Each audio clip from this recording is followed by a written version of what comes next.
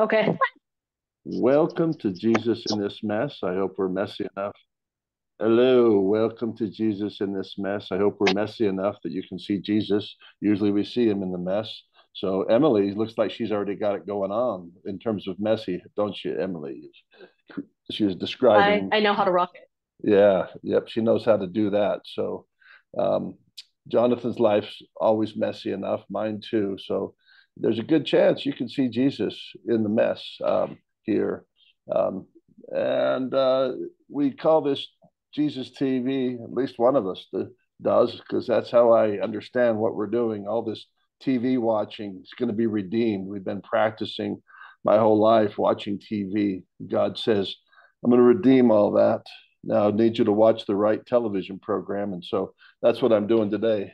And he calls it being a participant observer. So I'm going to be observing and participating on it. And today, Emily is painting with, once again, unusual instruments, including her fingers. Tell us about your painting, Emily, so that people might know that part of the picture. Okay. So this is one I've been working on for about a month and a half.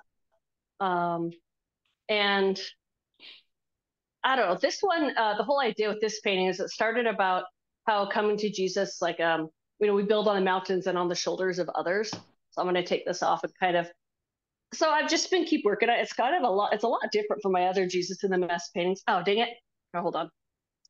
I, uh, I was trying to take off my stand and I pressed the button. Okay. So, so we've talked a lot about being born again. We've talked about like building on others. So, it just looks kind of like a weird mountain thing. But as you come up close, there are like figures in the mountain, Can you and point they're hard to figures? see. Point that so people might see. There's a person, there's their head, hair, their legs, they're like climbing. Okay. There's another person here, can't really tell what they're doing. There's kind of a person here, like this is their body, their head. It's hard to see their head because they're up there. Um, there's more heads and people. The other ones aren't as defined. Uh, this one person here is kind of being held up. There's like there's a head here and kind of some arms, and a head here, kind of some arms. It's pretty messy. Um, and then at the top, this is kind of like a profile of Jesus. I've got to fix it. His nose is like way too long there, but I guess, there is no beauty that we should desire him. So, There I you guess go. Yeah. that's how it goes. So I was just trying something. I'm trying to make like a landscape painting that is made of Jesus, I guess. I guess you could say. But the whole idea is just you build upon the shoulders of others, and there's all different ways to reach up. And then one of the things I did last week, I did all this dark brown stuff last week, and I did that because so usually on a mountain, these areas that are dark brown would be white, and the areas that are white would be dark. And so it's like this whole idea of contradictions and opposites. So that's kind of where I'm at. I don't know where it's going to lead me today. We'll see. I might scratch some more people. The mountains behind kind of look like clouds. Like these are where I was in my head. I was like, they're going to be mountains, so I might add something to those. I don't really know what's going to happen with it. And then, yeah, that's what's going on. And my paint buddy found me again. Where is he? Finds me everywhere. He was down in my kitchen, and now he found me. He found me in here. He just like likes to hang out when we're filming and painting because he doesn't do that at other times. He's just like, Yeah. what is this place? I never going to come into this room. And I left the door open. So he's like, the door's open. I'm coming in. And reminds me of, what about us if we did that same idea, if the door is always open to Jesus, and we're just like, I'm coming in. Or for him, you know, he's like, I'm coming. The door is open. And the And then cure. explore. And I think that the curiosity, and I really think that that's what Jesus in this mess is about. It's the idea of play and playfulness. We do a lot of play on words, but it's also, I think, just the idea of just accepting, not just accepting life, but embracing kind of some of the weirdness and the craziness that happens to all of us. And just like you said, just playing and being curious about it, being more open and more curious instead of always being like, this happened, therefore God hates me, or this happened, what did I do wrong? And sometimes, granted, it definitely is our choices. Like There's plenty of things I encounter that are from my choices. But there's some things that I encounter that are not my choices. And it's the choices of others that affect me. And I think, I know before we've talked about like, the choices of our parents affect us, and the choices like that it goes back for a billion generations, of just like this thing led to this thing, which led to this thing, which led to this thing, which led to this thing. And so it kind of all comes together. Those are kind of my thoughts as of this morning. Where are you guys at? I like it. You'd mentioned the cat. So I have a friend that God led me to. He lives in Madrid, Spain, and he also is called, like I am, to build worlds in the. Some people call it the metaverse. I call this other space Jesus wants me to do is the Jesus verse, but it's a virtual space that also gets expressed physically. But his character is a cat. Sancho is his cat, and I know he ties it to the Man of La Mancha. So you have this sidekick that's kind of a helper, helping the crazy guy who's imagining in that imaginative space. And so it just occurred because I'm like, okay, because this guy, his name's Miguel. What is his name? Miguel is his name, but he has the cat as one of his main um, symbols, and so it occurred to me like, oh, I think that's what he's doing is he's using it as a guide, um, the curiosity of a cat and probably other natures, but that I see how cats, being naughty. That's what we think of it. But like, I didn't put that box out there so you could climb in it and hang out, but they want to. One of the things I see our cats do, and yeah, generally, um, they're led by their curiosity. What's this new thing? I'm gonna go check it out and see if I can jump on this and jump on that. And so uh, that is an important force, and is uh, where I'm kind of drawn to is to see where it goes. I guess like my relationship with Jesus, um, I think he was inviting me to do that. Like in the scriptures, there's an emphasis on, oh, prove me now herewith is one of the scriptures, like pay your tithing and see if I don't bless you with a big old blessing. I'll pour down from the windows of heaven all these blessings. Or how long halt you between two opinions? That, choose your God. And then there's scriptures that talk about planting a seed in our hearts. And if we true seed, a good seed will. And so there's this invitation to the unknown, which you can approach with trepidation, like, oh, it's unknown, it's terrible, or it's like, ooh, oh, we're going to go find some unknowns, and that's kind of the energy that I carry into this. Like, okay, now I've been trained since I was a little kid. This idea, let's follow Jesus, that he knows the way and Jesus will take care of you. I only got about a third of my life left. Let's see if that's true. I mean, what's the worst that's going to happen? I'm going to die. Well, and your family. Okay, well that sounds kind of bad, but I'm willing to risk their lives on this. And so started putting the chips all on Jesus. Quit hedging your bet, Greg. Go big on Jesus. Let's see what happens. And so there's a big curiosity factor. Like, how's this going to turn out? And it's not divorced from worrying about like maybe I'm doing some risky stuff here. But the truth is, I realize life without that is risky. Like, oh, well, let me just go away from Jesus and forget God. That's like, no, that's mostly the culture I live in. I don't remember in going to public school and having them talk a whole lot about Jesus and a whole lot about God. In fact, not a whole lot. They talk about good things, so that's Jesus, but they didn't connect them. They didn't say, oh, look at, we're memorizing lovely flowers that God built. No, they weren't going big on Jesus and God, and maybe for right, but that became then interesting to me. Like, what would happen if you just went full on as much Jesus as you can get? Well, one of the things you're going to have to sacrifice is the other focus.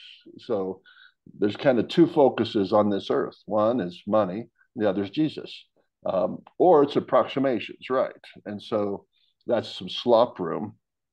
And so that would describe a part of my a draw towards God, like a cat, where he's like, oh, well, let's see what happens. Let's see where this goes. Go down that rabbit hole and then report to everybody. Wouldn't that be interesting? And so I don't know if I've said this before, but I literally, Jesus had me say this. I can still remember this. It was a little shocking. Sometimes, do you ever say things that come out of your mouth? You're like, that's a little shocking. Now, I say a lot of things like that because I'm an extrovert and I don't think much about what I'm saying. I'll just start throwing stuff against the wall. But this case, I went to my church, Church of Jesus Christ Latter-day Saints Ward, and I remember I was kind of announcing to them, like they needed to hear it, right? That I'm going big on Jesus. And I think I used the term, I'm going to put all my chips on Jesus.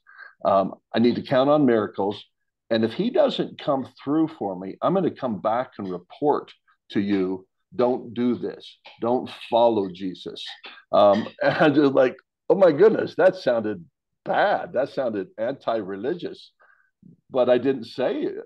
I said only if it doesn't prove so. But I could tell it was the Holy Spirit like telling me, say this. And I've delighted in it since. I'm like, you really had me say that. And now, you're the good thing is, Jesus, you're coming through. Not in ways that everybody would be kind of crazy about. And he has me describe those, the tribulations that come as well. Because he has me talk frankly about that. But I'm like, no, he's true to his word. He's better than the mortals. So like number one is like, oh, the invisible God is way better than the mortals. Oh my goodness, yes, he understands me, he gets me, he loves me. So I have all these testimonies. So that was, anyways, that's what that cat inspired me to think about, is that curiosity, and how that's partly how I'm going in on all in on Jesus, is like an experiment. It's not over. I only got about 20 more years of this experiment. And I say, okay, we're concluding this. I'm checking out. We'll see how it is on the other side when the results come in. But yeah, that's curiosity. Jonathan, go ahead.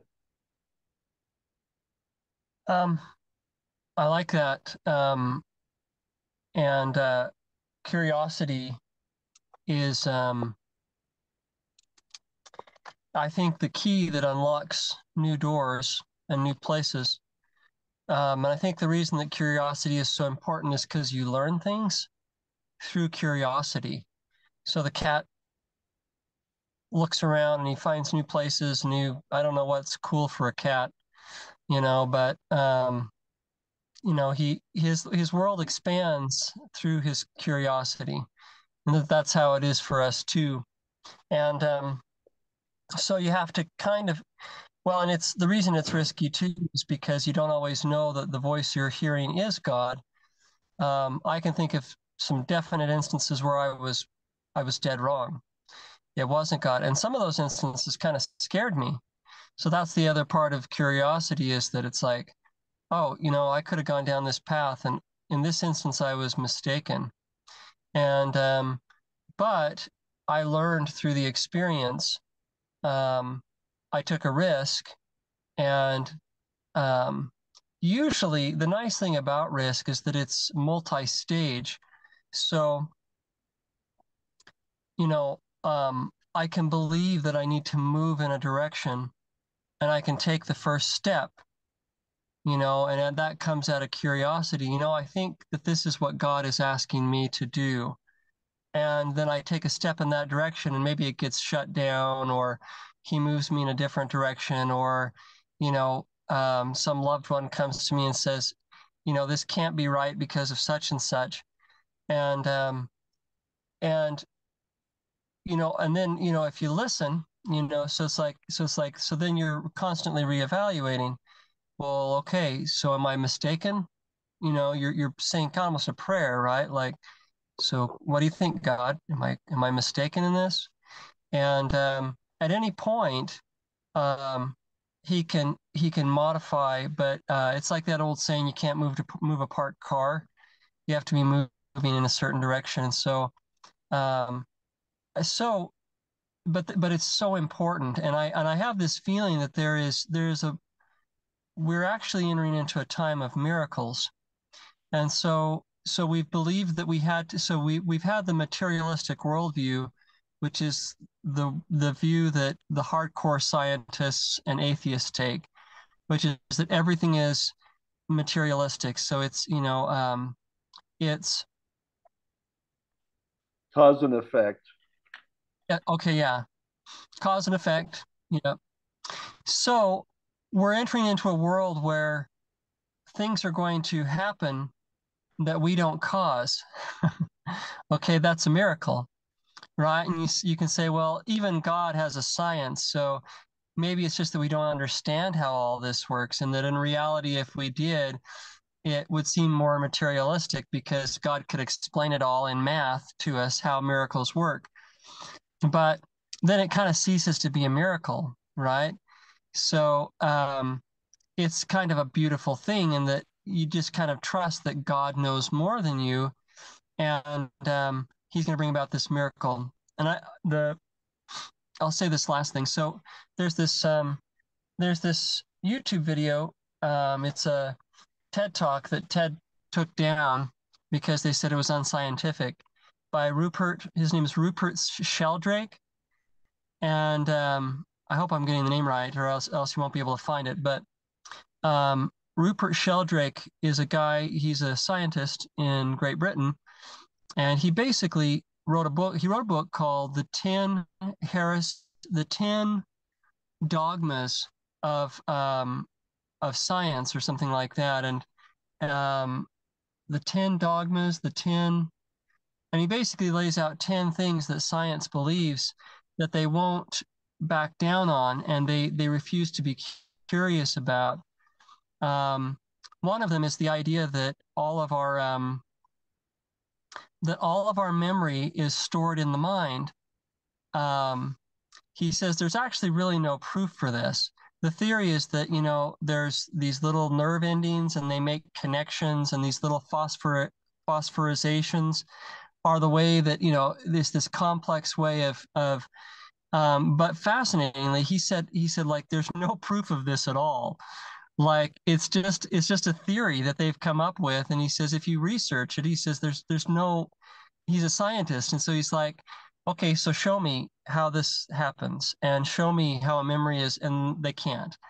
And so it's just an idea they've come up with, but he said, but his idea is that consciousness is not held within the mind. He says, and he's done lots of research, even with like cats. So like cats, they're, like on the day that you're going to take your cat to the vet, cats have a tendency to disappear. Okay. And it's just like, and he's actually done these studies where, like, and so he's actually, he did these studies where he would, on these cats, and he would schedule out the visits. And long story short, it turns out that they can sense it, so they have an intuition. Same thing, like he talked about how most people have experienced being stared at. You have this sense someone's looking at you, and you turn and you see that someone's looking at you. So this idea that it's all contained within the mind is not, it doesn't hold up. But he says the fascinating thing. So he's a scientist, and he says there's all these avenues that he says what science is doing in these 10 areas, that's just one of them, is they're shutting down curiosity. They're saying, no, it all has to be materialistic. There can be nothing, there's no way for a thought, the thought of the owner of the cat and the vet and everything to reach the cat. There's no way for the person staring at you to actually, he says, well, why not? He said, why don't we be curious? Because that's what we do as scientists. let's look into it, because that's the way that we discover new things. And so we're going to see a lot of things in the next, I think, in the next 100 years that are going to kind of prove scientifically that there is a non-materialistic way of looking at things. So that's just one avenue. Curiosity precedes discovery, and that's what I wanted to share. So.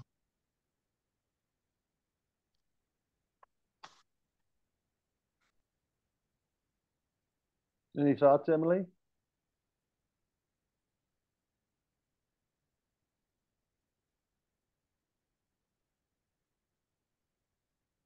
Just 1 minute, she's saying.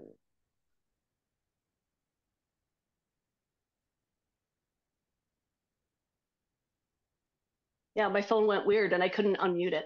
Oh, yeah, my thoughts are first, Jonathan, will you put the name of that guy in the description? That sounds like really interesting. And I'm gonna forget his name, so that would be great if we could have that. So, yeah, and I actually really love that. It's not something that I've considered. Like the whole idea that, I mean, I have, I guess.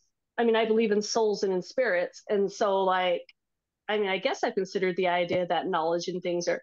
I haven't considered. I mean, I guess I really haven't though. But I love that concept of just yeah, curiosity. It's I think in like different religions and things, and the way I've been raised, like that curiosity has been shut down. You're told you can't ask questions, you can't do this, and when you do that, then you cease learning. I think is really what it comes down about. Um, like something here is I'm really good at making messes, and that means I hope I'm really good at learning. So I'm going to try to put this back on.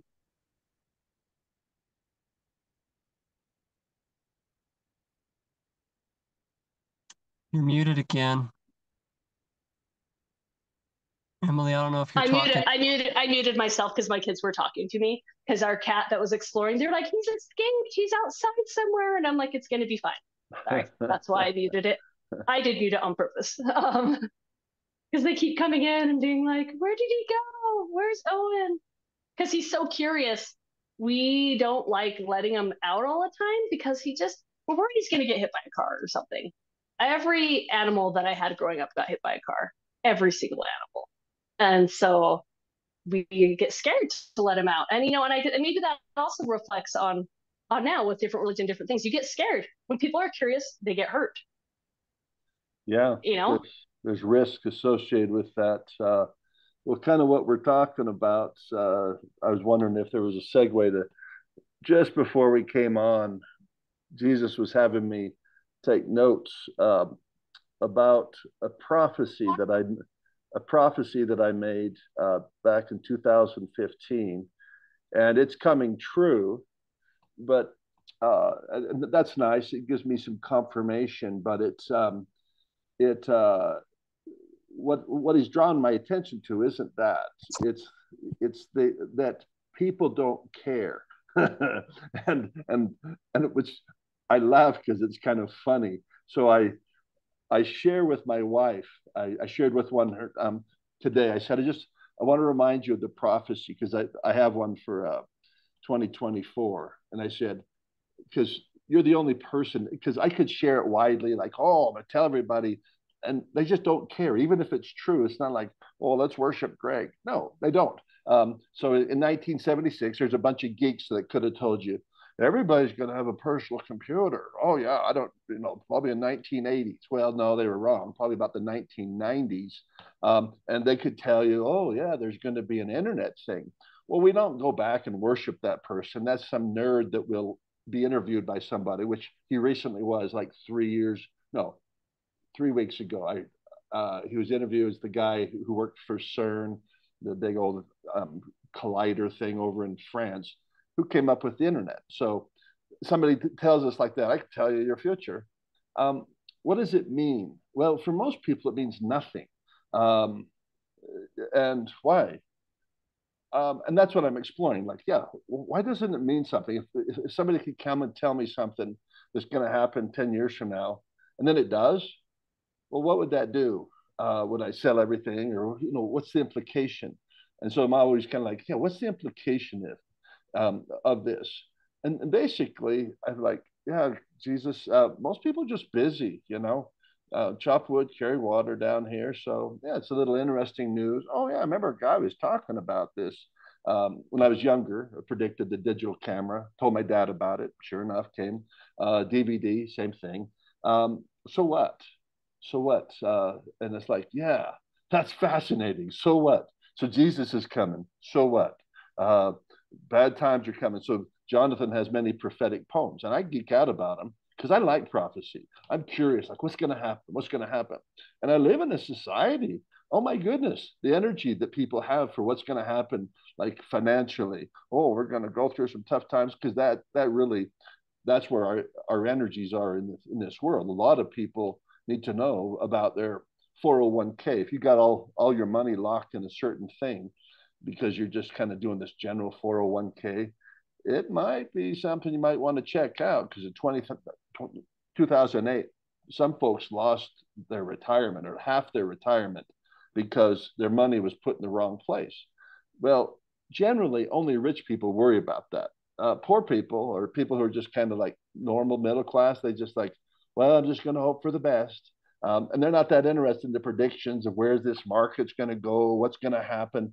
But people who have lots of money, unusual money, right now, these people are way nervous. They're, I don't know if you know it, but they're shifting money around like, okay, gold and go crypto, got to get this and that. Because I have a friend who has quite a bit of money. And that's what he said. It's like having babies, and all these babies, just like your cat. Oh, it might be out in the street and get run over. And then I have no cat. And so I have this pile of gold. But what if gold goes down? Oh, okay. So they hedge their bets. They put it in different places. That's what I thought about putting all my chips on Jesus. No, I'm gonna just bet on Jesus. Let's see what happens with Jesus. All these people around me like into Jesus, my wife, others. Let's do it. Let's go all whole hog. And but back to the prophecy thing. So that's one of the attractions of religion is like prophecy, the spirit of prophecy, which is the testimony of Jesus Christ. So like, he's coming. Yeah, so we got to get ready. We got to repent because we don't want to go to hell. So it's not like prophecy doesn't matter, but like specific prophecies, I'm kind of convinced they don't matter. That God could give me a lot of secrets and people really wouldn't care. First off, they wouldn't believe you until they see it. Then once they see it, they don't care. Why? They got other things, like their cat went out. Okay, yeah, so that's great, Greg. But our cat's lost. And that's what they care about, like not the prophecy. Oh my goodness, yeah, we need to sell everything. Or so the implications are interesting. So that's uh, talking about curiosity. So there is this energy of curiosity, like what's going to happen in the future. And it's a huge energy. It's not just a human energy. It's an animal energy. Like the deer want to know, oh, is that good stuff or bad stuff coming? So it's huge energy.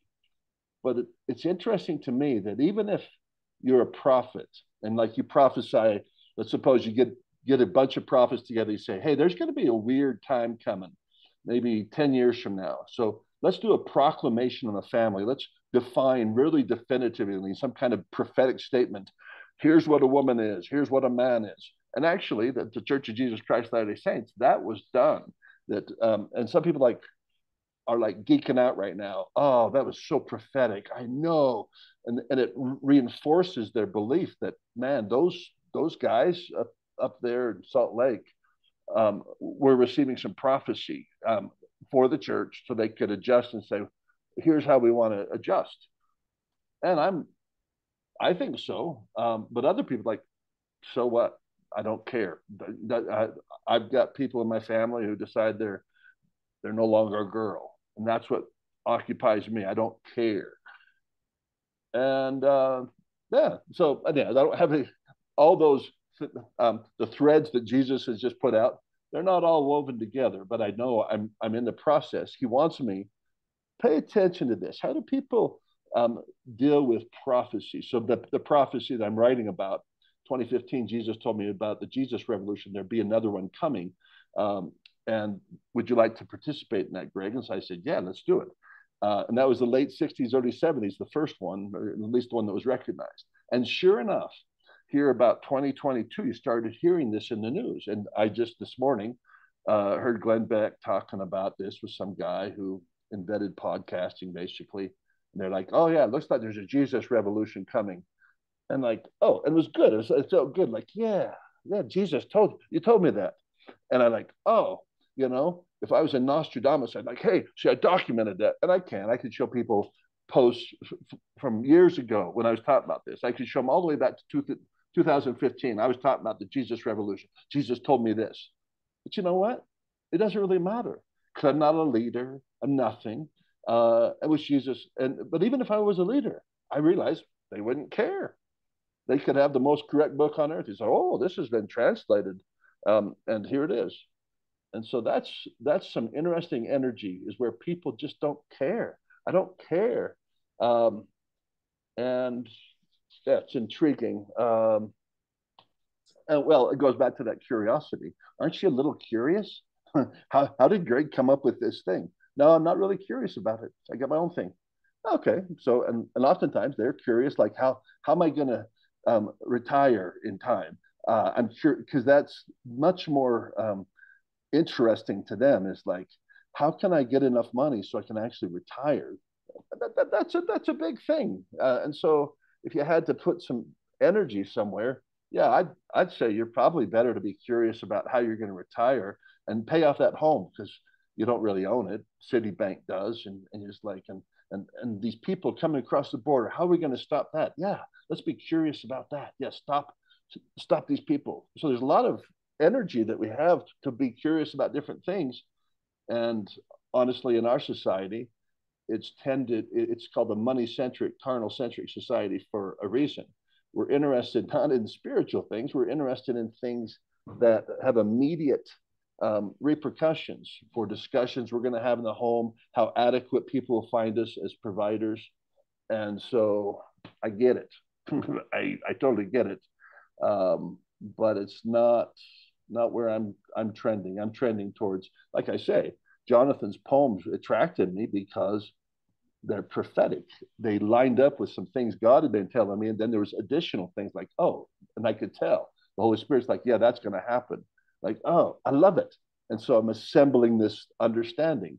But even if I tell other people, here's what's going to happen, the Holy Spirit might even say to them, yeah, that's going to happen.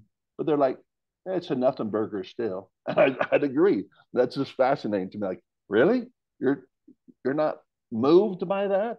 You're not taking action? Because I know I am. I'm taking actions, and that's what Jesus had me in motion. I saw your hand, Jonathan. I'm done with that. Fascinating about non-curiosity and curiosity. Yeah.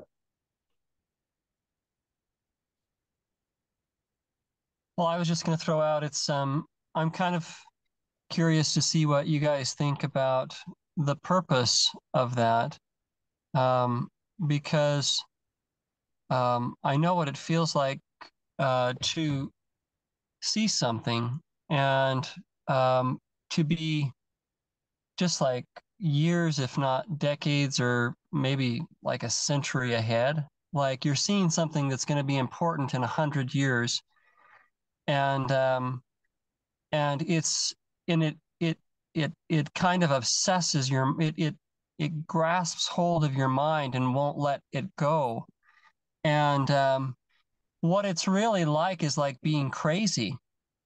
That's the way that it feels much of the time, is that it's like, well, and that's the reaction you get from most people, and you can see this throughout history. It's like people would see something like, the guy in the hospital who said, you know what, we should wash our hands. Like when we go from the morgue to delivering a baby, we should wash our hands, and it's like, and all the doctors were like, you're crazy. It's like, I think they actually got his certificate like revoked, and they, it made life really hard for him. So it's like, I'm kind of curious your guys' thoughts about that. It's like on the one hand, I can see it in a sense because there are a few people who resonate. It's like you said, Greg, it's like some of the things that you and I have found common ground on. It's a real comfort. I guess it has to come that way, I suppose. It's like it has to come to a few people, like Elon Musk geeking out about electric cars and just like, and he said, you wouldn't want to be me because my mind is exploding all the time. And it's like, I totally get that. It's like to the point where you can't function in the world that is today. It's like it would be so nice if you weren't living kind of ahead of your time because you have to survive in your time, you know. Well, I'm curious your guys' thoughts about that because it oftentimes the energy feels, it feels so futile in many instances because when you're curious about something that nobody else is curious about, when you're getting answers and clarity about something that nobody even cares about yet, it's like Emily or Greg, I don't know if you guys have any thoughts about that. So Go ahead, Emily. Yeah, I have some thoughts about that.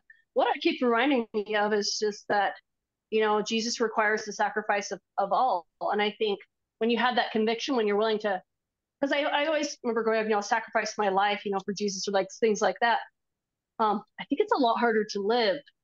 And you have to be okay with people being like, yeah, you're full on crazy, or like, this doesn't matter. Or I don't know. I think there's many, many examples, like you've said, throughout history of people who've sacrificed what people think of them. Most of the big discoveries, religiously and not religiously, have come from people just having to say, no, this is the way it is, and everyone being like, yeah, you're crazy. And so it's like you have to be willing to, I don't know, I think there's just a lot of learning. I think it's like a thing. Like, I think in order to become like God, you have to be willing to do and say things that everyone else is going to think is crazy.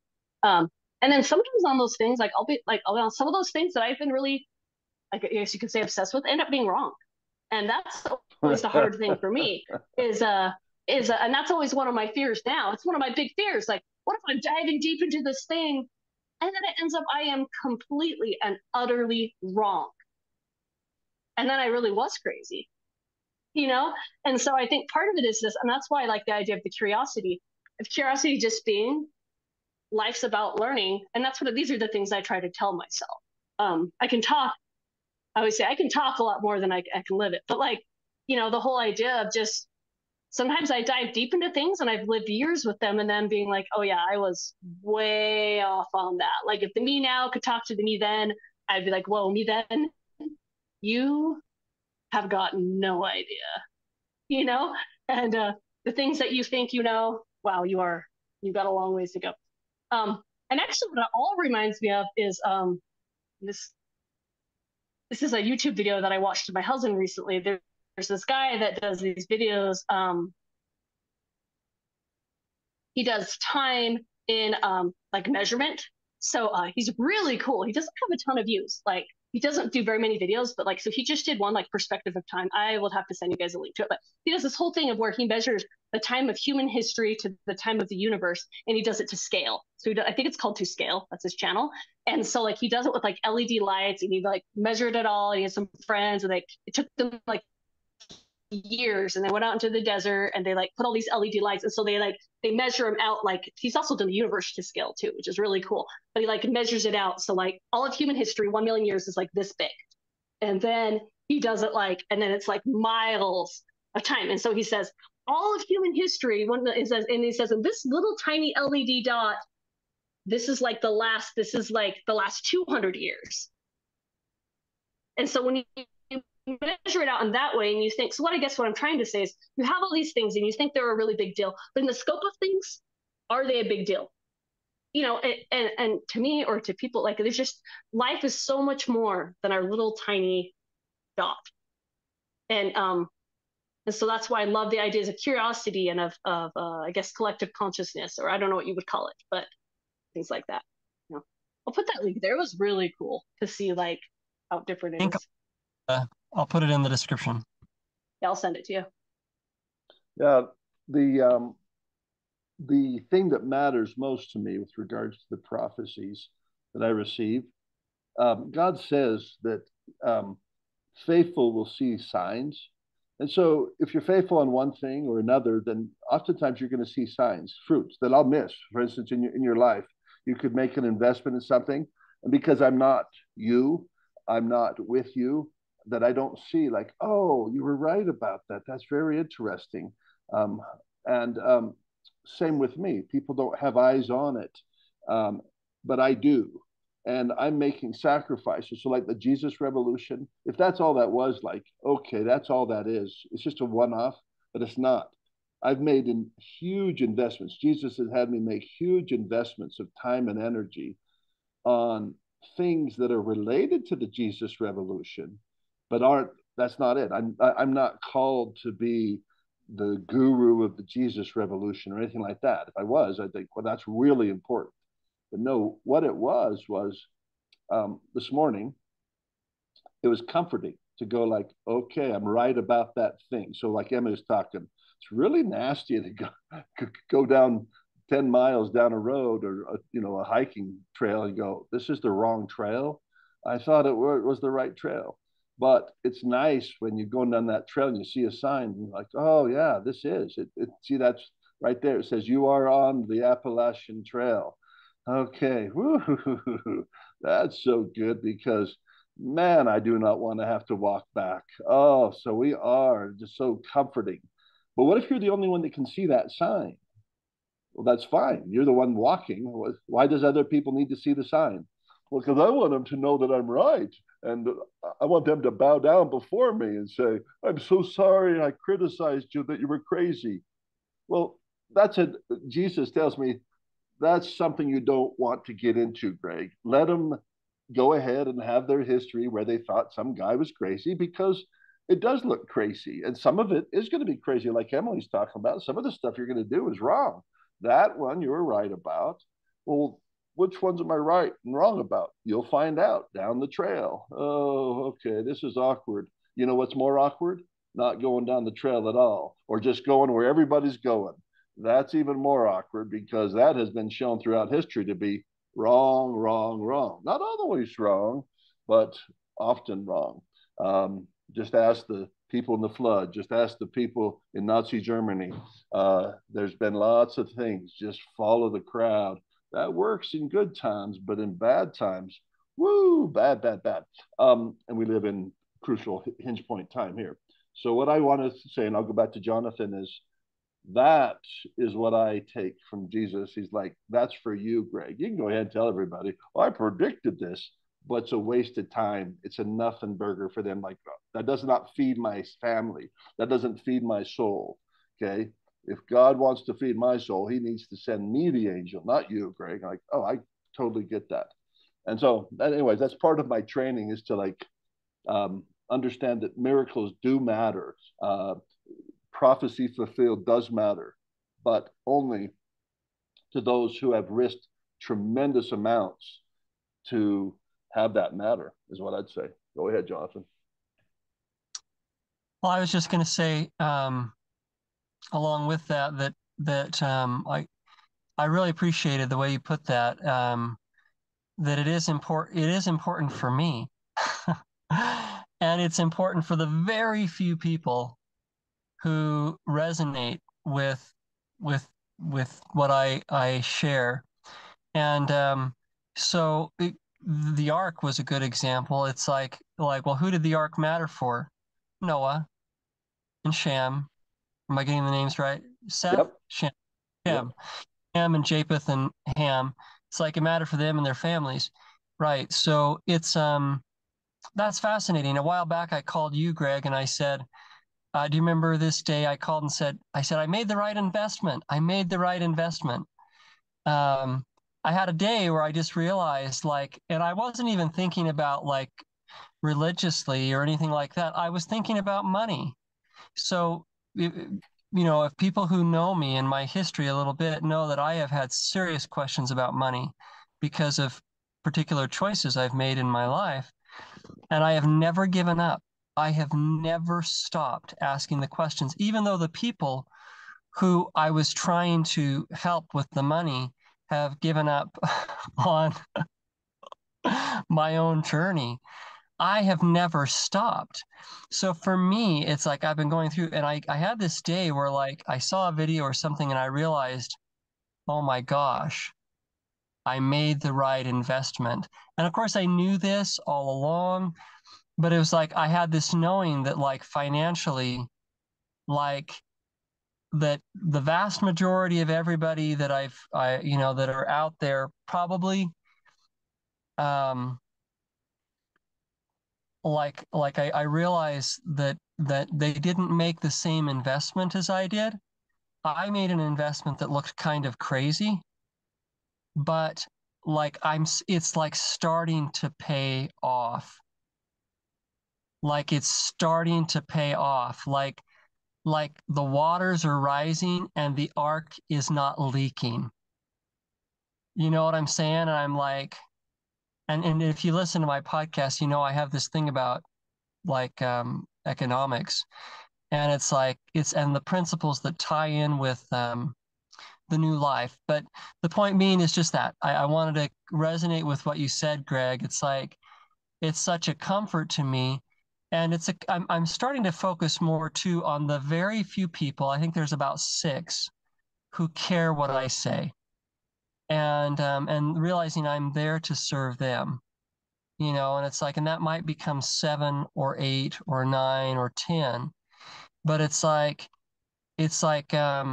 there are people who do care, and I care. And the truth is that, I did this because I loved people. There were people I was trying to serve. And so, long story short, it was a good investment.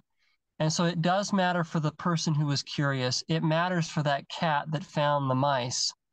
You know, it matters for the person who, it matters deeply for them. So that's what I wanted to Yeah. share. Maybe No, I that's the like it. reward. Yeah, that's right. The reward of curiosity. Yeah, I've made some investments that I think you're going to pay off in 2024. That other people are going to be led to live in a like they did in the Great Depression. They lived as commune. And like, oh, do you mean they moved in with their family? Yes, I mean they moved in with their family. Oh, well, that makes sense. And then they also, those who didn't do that, they moved into Hooverville, which is slapdash housing. Oh, so you're saying that you predicted that? No, I didn't. Jesus did. I didn't know what was going on. Go live in a barn. Go to family. Give up your house. And so that doesn't do anybody. That was hard for my family. Doesn't do anybody any good until I think 2024. Then you'll start seeing these things. They go like, oh, well, that looks like a good investment given that thing. Maybe 2025, maybe 2026, but 2024. Oh, there you go. So I'm prophesying. Which is prophecy is a guess. Well, a true prophecy is a prophecy, right? Yeah, but sometimes we're not um, uh, trained as prophets, so we're not very good at it. So that's what I'd say about 2024. But regardless, I do think in my lifetime, if I live at 20 another years, the investment, like, oh yeah, that's and I so my wealthy friend for a while, he didn't understand what was going on. Like, oh, you should, you're doing it wrong. Then later, it started dawning on him when he started paying attention to what was happening to the markets right now. These rich people, they know what's coming. And then he started respecting whatever God had put into my heart to do. He's like, oh, I need to do likewise. He said, in fact, that's what he said. You know how you're doing that low living? So he sold his house and now he lives in a basement of his sister's house, paying rent and so forth. But he restructured his life based on, uh, he saw what I was doing, caused him to think about his own beliefs. What do you think is going to happen? And he did likewise. Um, and you're like, oh, that's interesting. And but also, like I think if you're not doing that, it doesn't matter. You'll be fine. What, you lose your house and just move into a van. That's going to be awkward. Yeah, but it was awkward for your great grandma, whatever she was doing, Hooverville or moving in with grandma and grandpa. That was awkward. We can do awkward. Uh, is there any way we can prepare for this? Yeah, but you would have to listen to crazy people saying, "Oh yeah, life's going to really, really change." And the funny thing is, I've never met a person who doesn't know it inside them. This is the thing; they already have that spirit of prophecy. I've never met a person who doesn't know that we are at the hinge point in history where it's going to fall. Now we don't know how it's going to turn out because there are some people who just, oh no, I wrote it out. I was able to pay my mortgage and everything worked fine. Yep, those are the few. And anyways, that's what Jonathan and I would both agree. Um, and but God showed me already. People know, Greg. They already know that they're like at the. It's time to go down in history. That there's going to be a reset or a time of renewal. They know that. Okay, so they already have that prophecy. They don't need me telling them. Correct. They know. Uh, and so, yeah, it's cool because I'm not their savior and they're not my savior. And it's good. And so he has me actually focused on Stoics. Stoics are like, uh, hey, there's things you can do stuff about and there's things you can't do stuff about. And some people, they couldn't persuade their spouse, let's go live in a van. So they're stuck. There's nothing they can do about that, even if they think this is coming.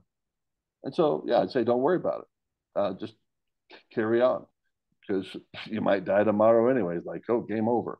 And so that's an interesting energies that my mind has had to entertain, and I like it because I want to describe it. So whatever people's path, they can feel as good as they can about it, I suppose. And my own, because mine's been awkward and hasn't been proven out. Uh, Elon Musk, uh, he did this rocket engine stuff, sending stuff and people thought it was silly.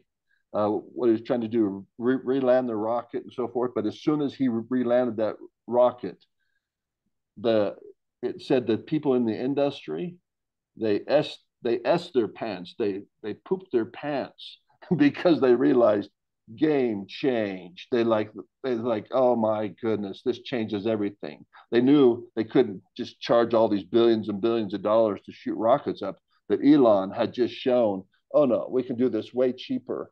And so their models were wrong. And so that's called disruption.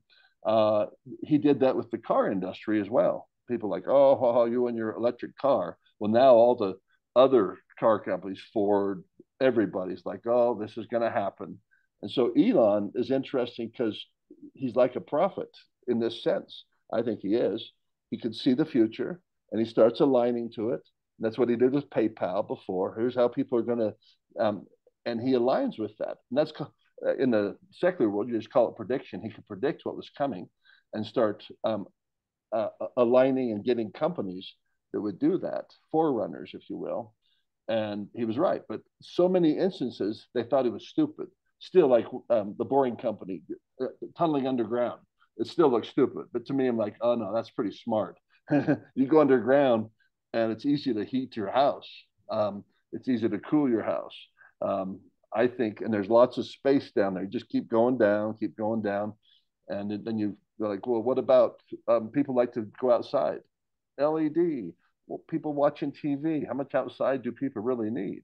Um, those things may resolve, but uh, of interest to me though is how people in a certain space and time they process these things about what's going to happen in my life, what can I prepare for, and generally, well, anyways, for me personally, it's like they don't care, Greg. Uh, Continue to do what you do, and then God will encourage it or discourage it. So that's what he's enabling me. Like, oh, you keep encouraging me. Okay, I'm gonna let that be my last comment because we're getting towards the time. Anybody else, feel free to comment as much as you want.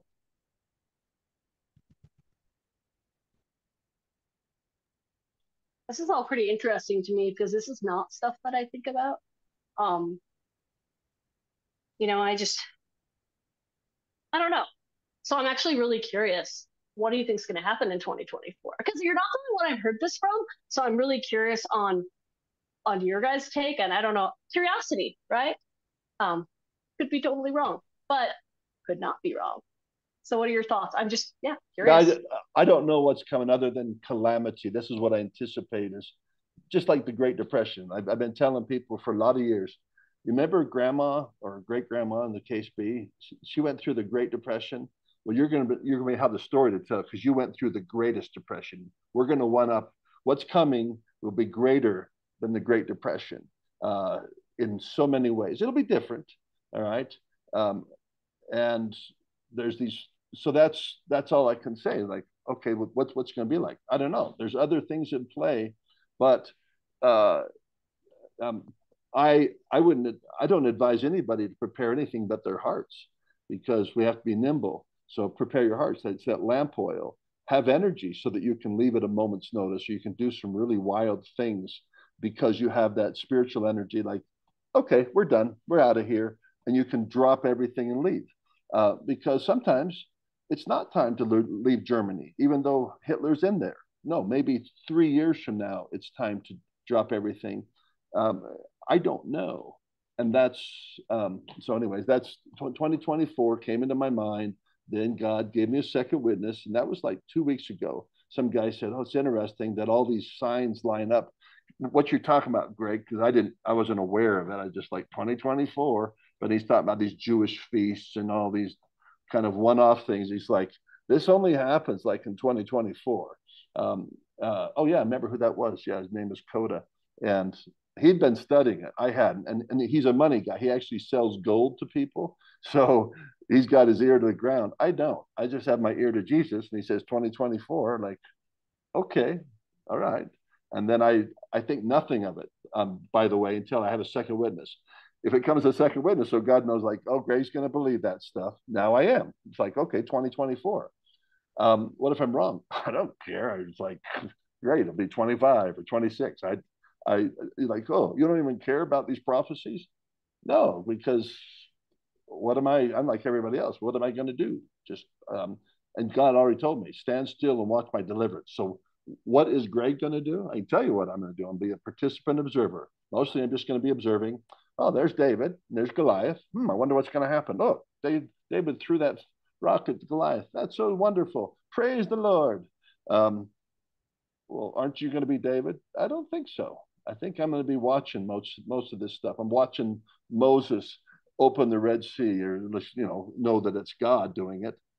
But so you're not thinking you're going to be the one doing that? No, I'm going to be like one of these children of Israel, like painting my fence posts. Okay, I feel that that's probably the right thing to do. That there is going to be some weird thing going, and that's it. That's all you're going to do.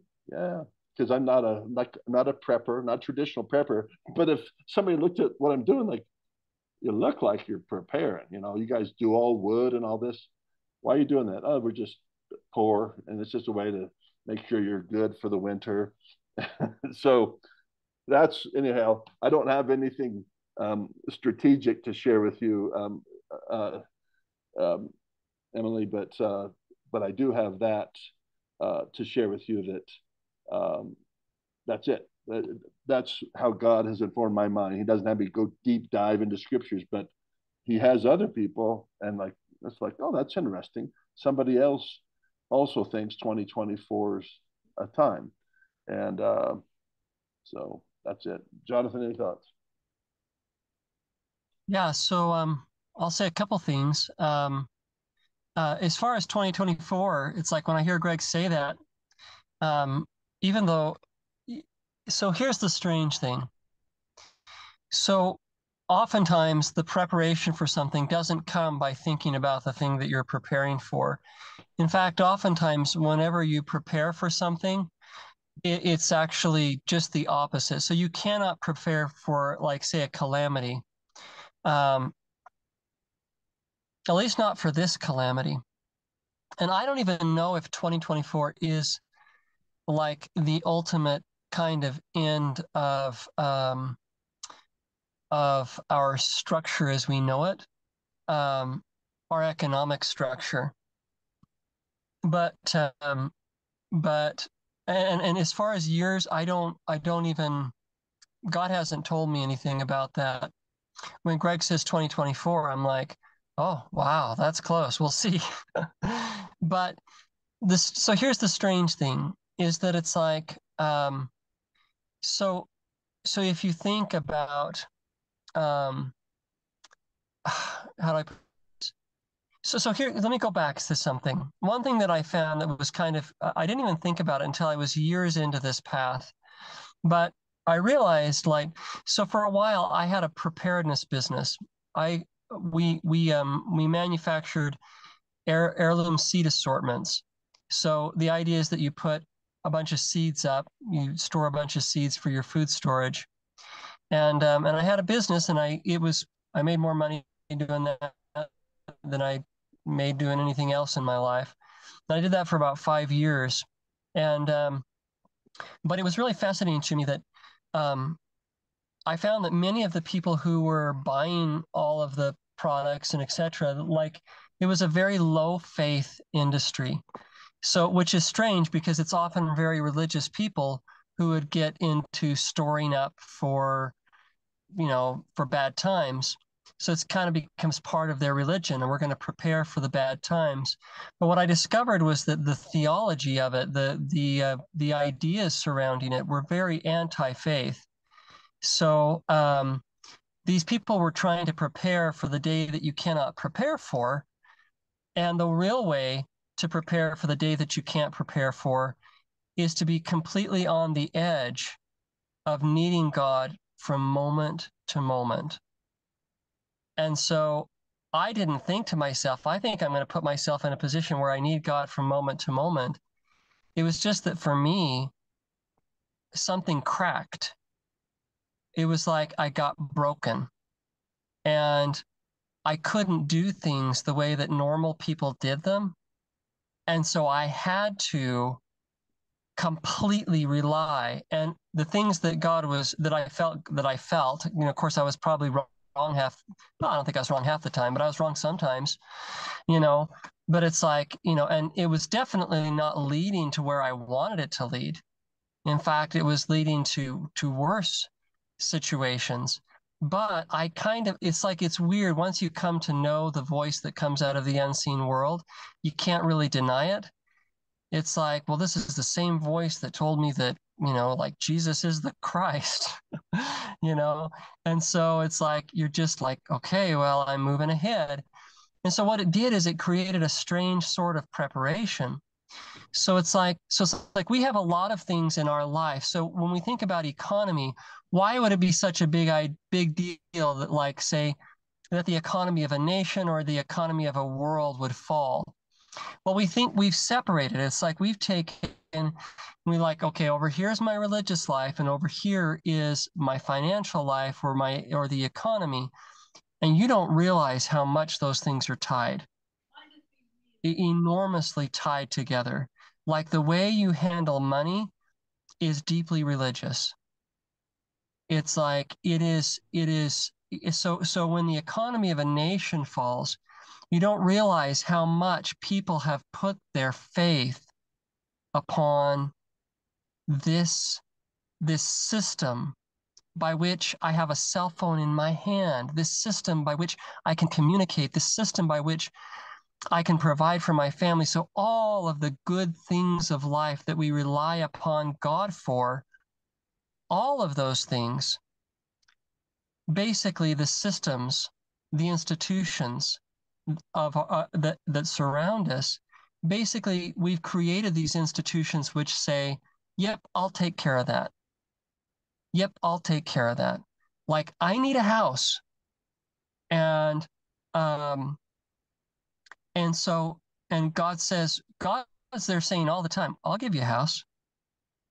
No, no, really, like I'll give you a house. And you're like, I need food. And God's like, I'll give you food. Well, what do I have to do? Well, just follow me. Follow my promptings. yeah, but you're kind of weird and you go in winding paths. I don't know if I like that. So then there's somebody else that says, I'll give you a house. And guess who it is? It's JP Morgan Chase. It's Citibank. It's whoever. And it's like, am I saying that like it's wrong that I've had mortgages, you know? No, I'm not. But what we don't realize is that we don't realize how different and how skewed our whole view of everything is, to the point where it's like we have a very different view of even what ownership is. We like a basic economic principle and an understanding is what you own. Okay. Like if you don't understand what ownership actually is, well, then you're kind of like, it's like that house that's built on the sand. It's like, because some bank told me they'd give me a 45-year loan that I'll never pay off, and they let me take this house, I now say I own it. So what is the Great Reset? It's like, well, it's going to be a coming back to reality. Okay. It's like the reality, well, what do you own? What is yours? How do you obtain it? What are the principles that undergird, and that's just like one principle of the new life. It's like, and what Christ has been waiting for through the whole history of the earth is he says, look, I have a way of doing things. If you'll follow me from moment to moment, that will erase poverty for everyone. I have a way of doing things which will make everybody rich. And what we've said throughout history basically is like, no, no thanks. That's right. Because I have JP Morgan Chase system that I've set up, and like a simple one. It's so I've taken too long, like I usually do. I'll make this one quick, but a fascinating one is so in the I'm not saying we should go back to the law of Moses, but there is one little thing in the law of Moses that I find fascinating. He said, like, don't charge interest. And it's like, I had some friends of mine who'd studied it out, and it turns out that like throughout the history of the Jewish nation, from the very beginning, when that law was given, they began to find ways to get around that law of not charging interest. And yet there's a guy who wrote a piece years ago. It was a talk he gave, and he talked about how our basically ups and downs, the fact that we have depressions and recessions and everything like that, is all tied to the fact that we do not live the way that we're told to in the Old Testament with regards to money. So I'm taking too long to say all of this. Like, I don't know if Greg's right about 2024. He's been right about a few things, which makes me kind of concerned. Well, you don't have to be concerned. One of the things I wanted to point out. So as I've had these discussions with God, He's put in my heart to understand that I should receive this as a blessing. That the tribulation. So it says, Lord chastens those whom He loves. So this has been a really active conversation with God, because treating someone's tribulation as a blessing, so like imagine in the Great Depression, there I am before the Great Depression, say, oh, it's going to be wonderful. Yeah, y'all going to lose your houses, you'll lose your jobs. It'll be just so wonderful, because it'll bring you to Christ. You'll start thinking about God and more important things like and these are the things you've been talking about, like we do. Oh, I wish we could get back to Andy Griffith, that our lives would be more community. Really? Would you do that at the price of a Great Depression that's greater than your grandma's? Is there different ways that we can do that? And so that's what Jonathan's taught about. Like, yeah, maybe not. Right. So God is good, just like a parent. He's going to set up things just like you do as a parent. Your kids aren't going to be wholesale like, yeah, Mom, let's study the scriptures, or whatever Emily was trying to do today when she kind of had monkeys in the room. Like, yeah, I don't want to do that today. Sorry. And sometimes parents, because they're kind, like, well, we are going to, and so they'll insist. And a lot of these things are summoned by our own hands. Oh, we caused that to happen? Yeah. Oh, but it's a blessing, right? And that's what, so God's preparing my mind so that I can be one of the peaceful ones. I'm not going to go around, jump around. Hey, I told you so. Oh, this is so good for you. Oh, this will be so good. Now you get to live in a barn like I did. Oh, it builds such character. I'm not going to be doing that. But I am. He has me preaching that this is a good thing. What better way to figure out in your life what is the bare essentials? What are the things we need? And God's already said that to his children: food, clothing, shelter, tools, somebody to love. And it doesn't really matter if it's fancy food. It doesn't matter if it's fancy clothes. Oh, well, it used to matter, right? Because people would judge you. You go to school, but guess what happened during the Great Depression? Just having shoes and clothes in a lot of circles within America, that was enough.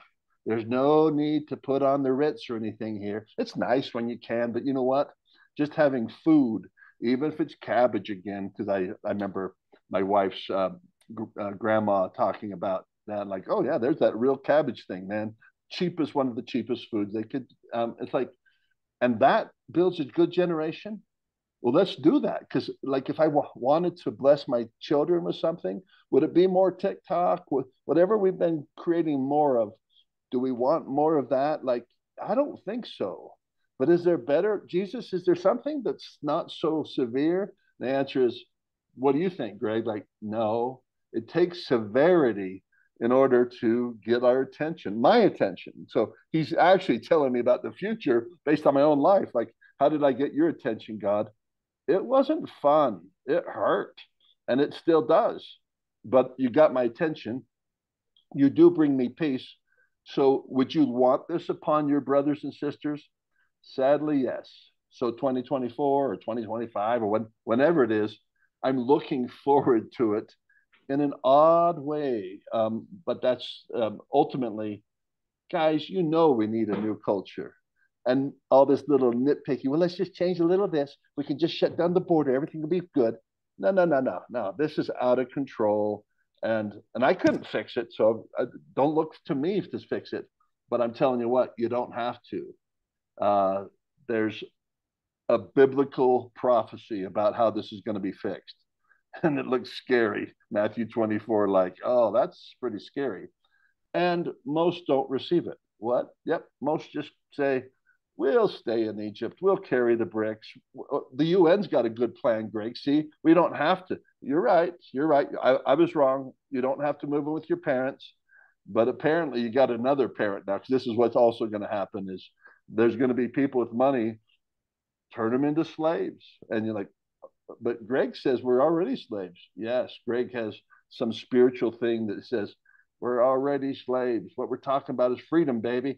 Go live in a van, no mortgage, wake up every day without a mortgage. Well, then what are we going to do? Like, go down to the thrift store, get some, well, no, we got all the clothing, but things don't fit very well.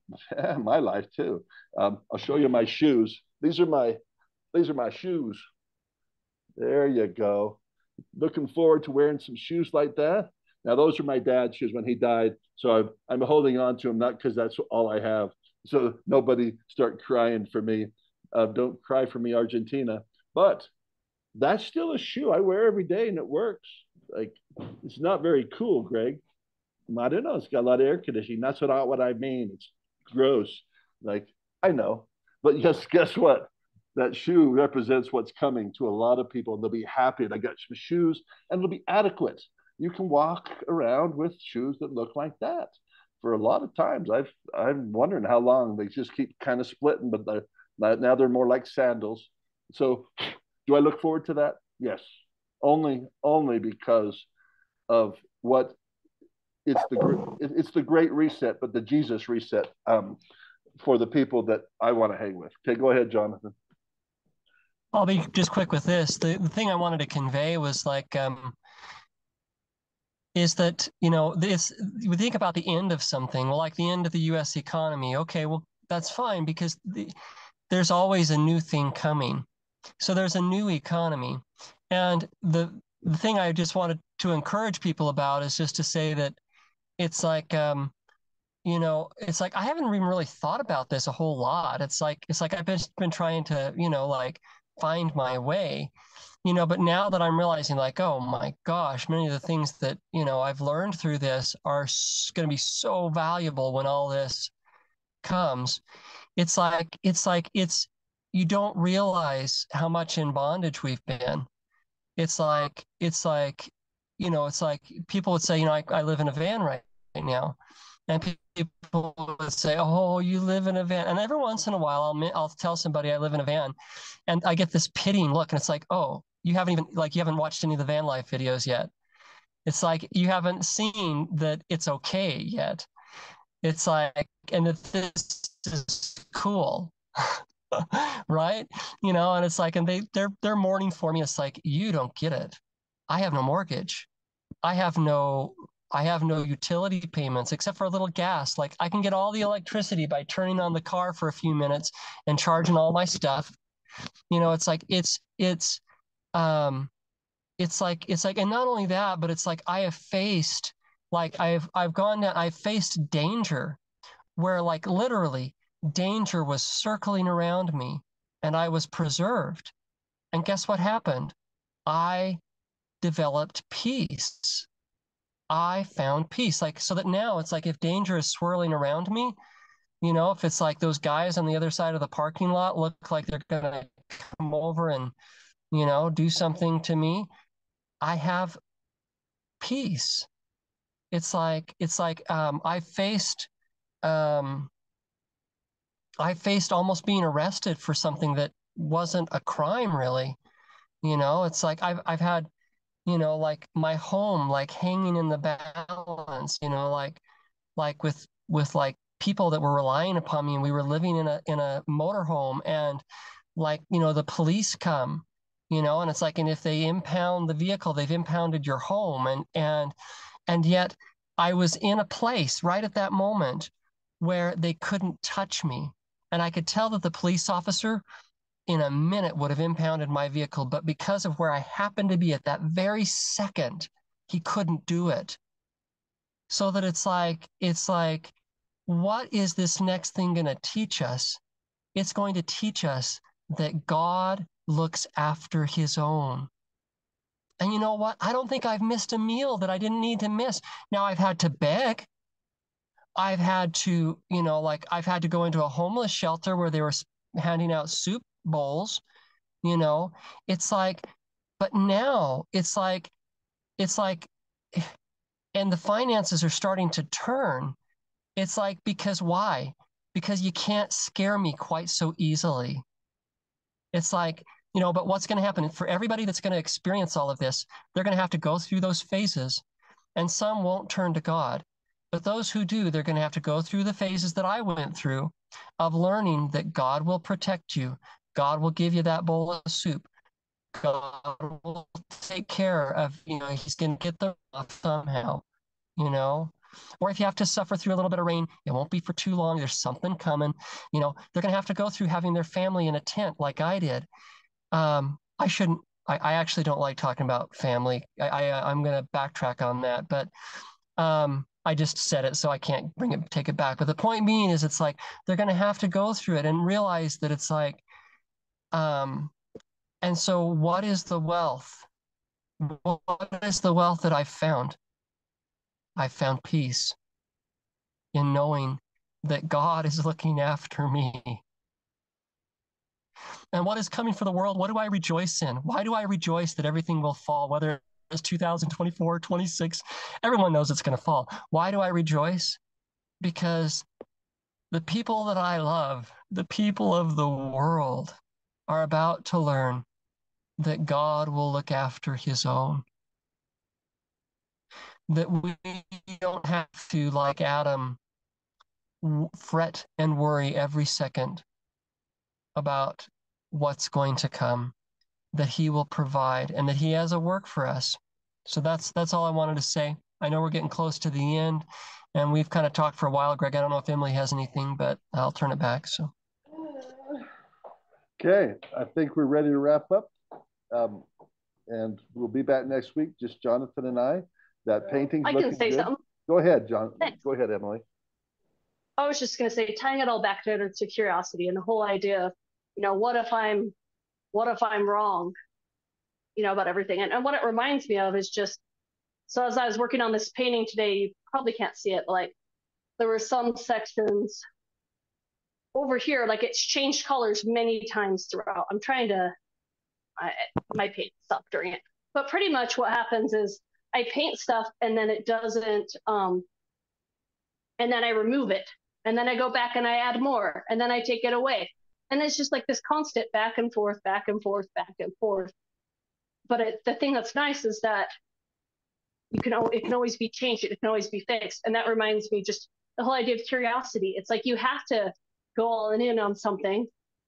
And then sometimes you're like, oh, wow, I went way too much in the deep end. I got to swim a little more the other direction. It's this pendulum swing. It's this constant balance of going back and forth. And something that I try to tell myself with is like when I paint, like I learn a lot while I paint, and I'm like, oh, look, it really didn't matter.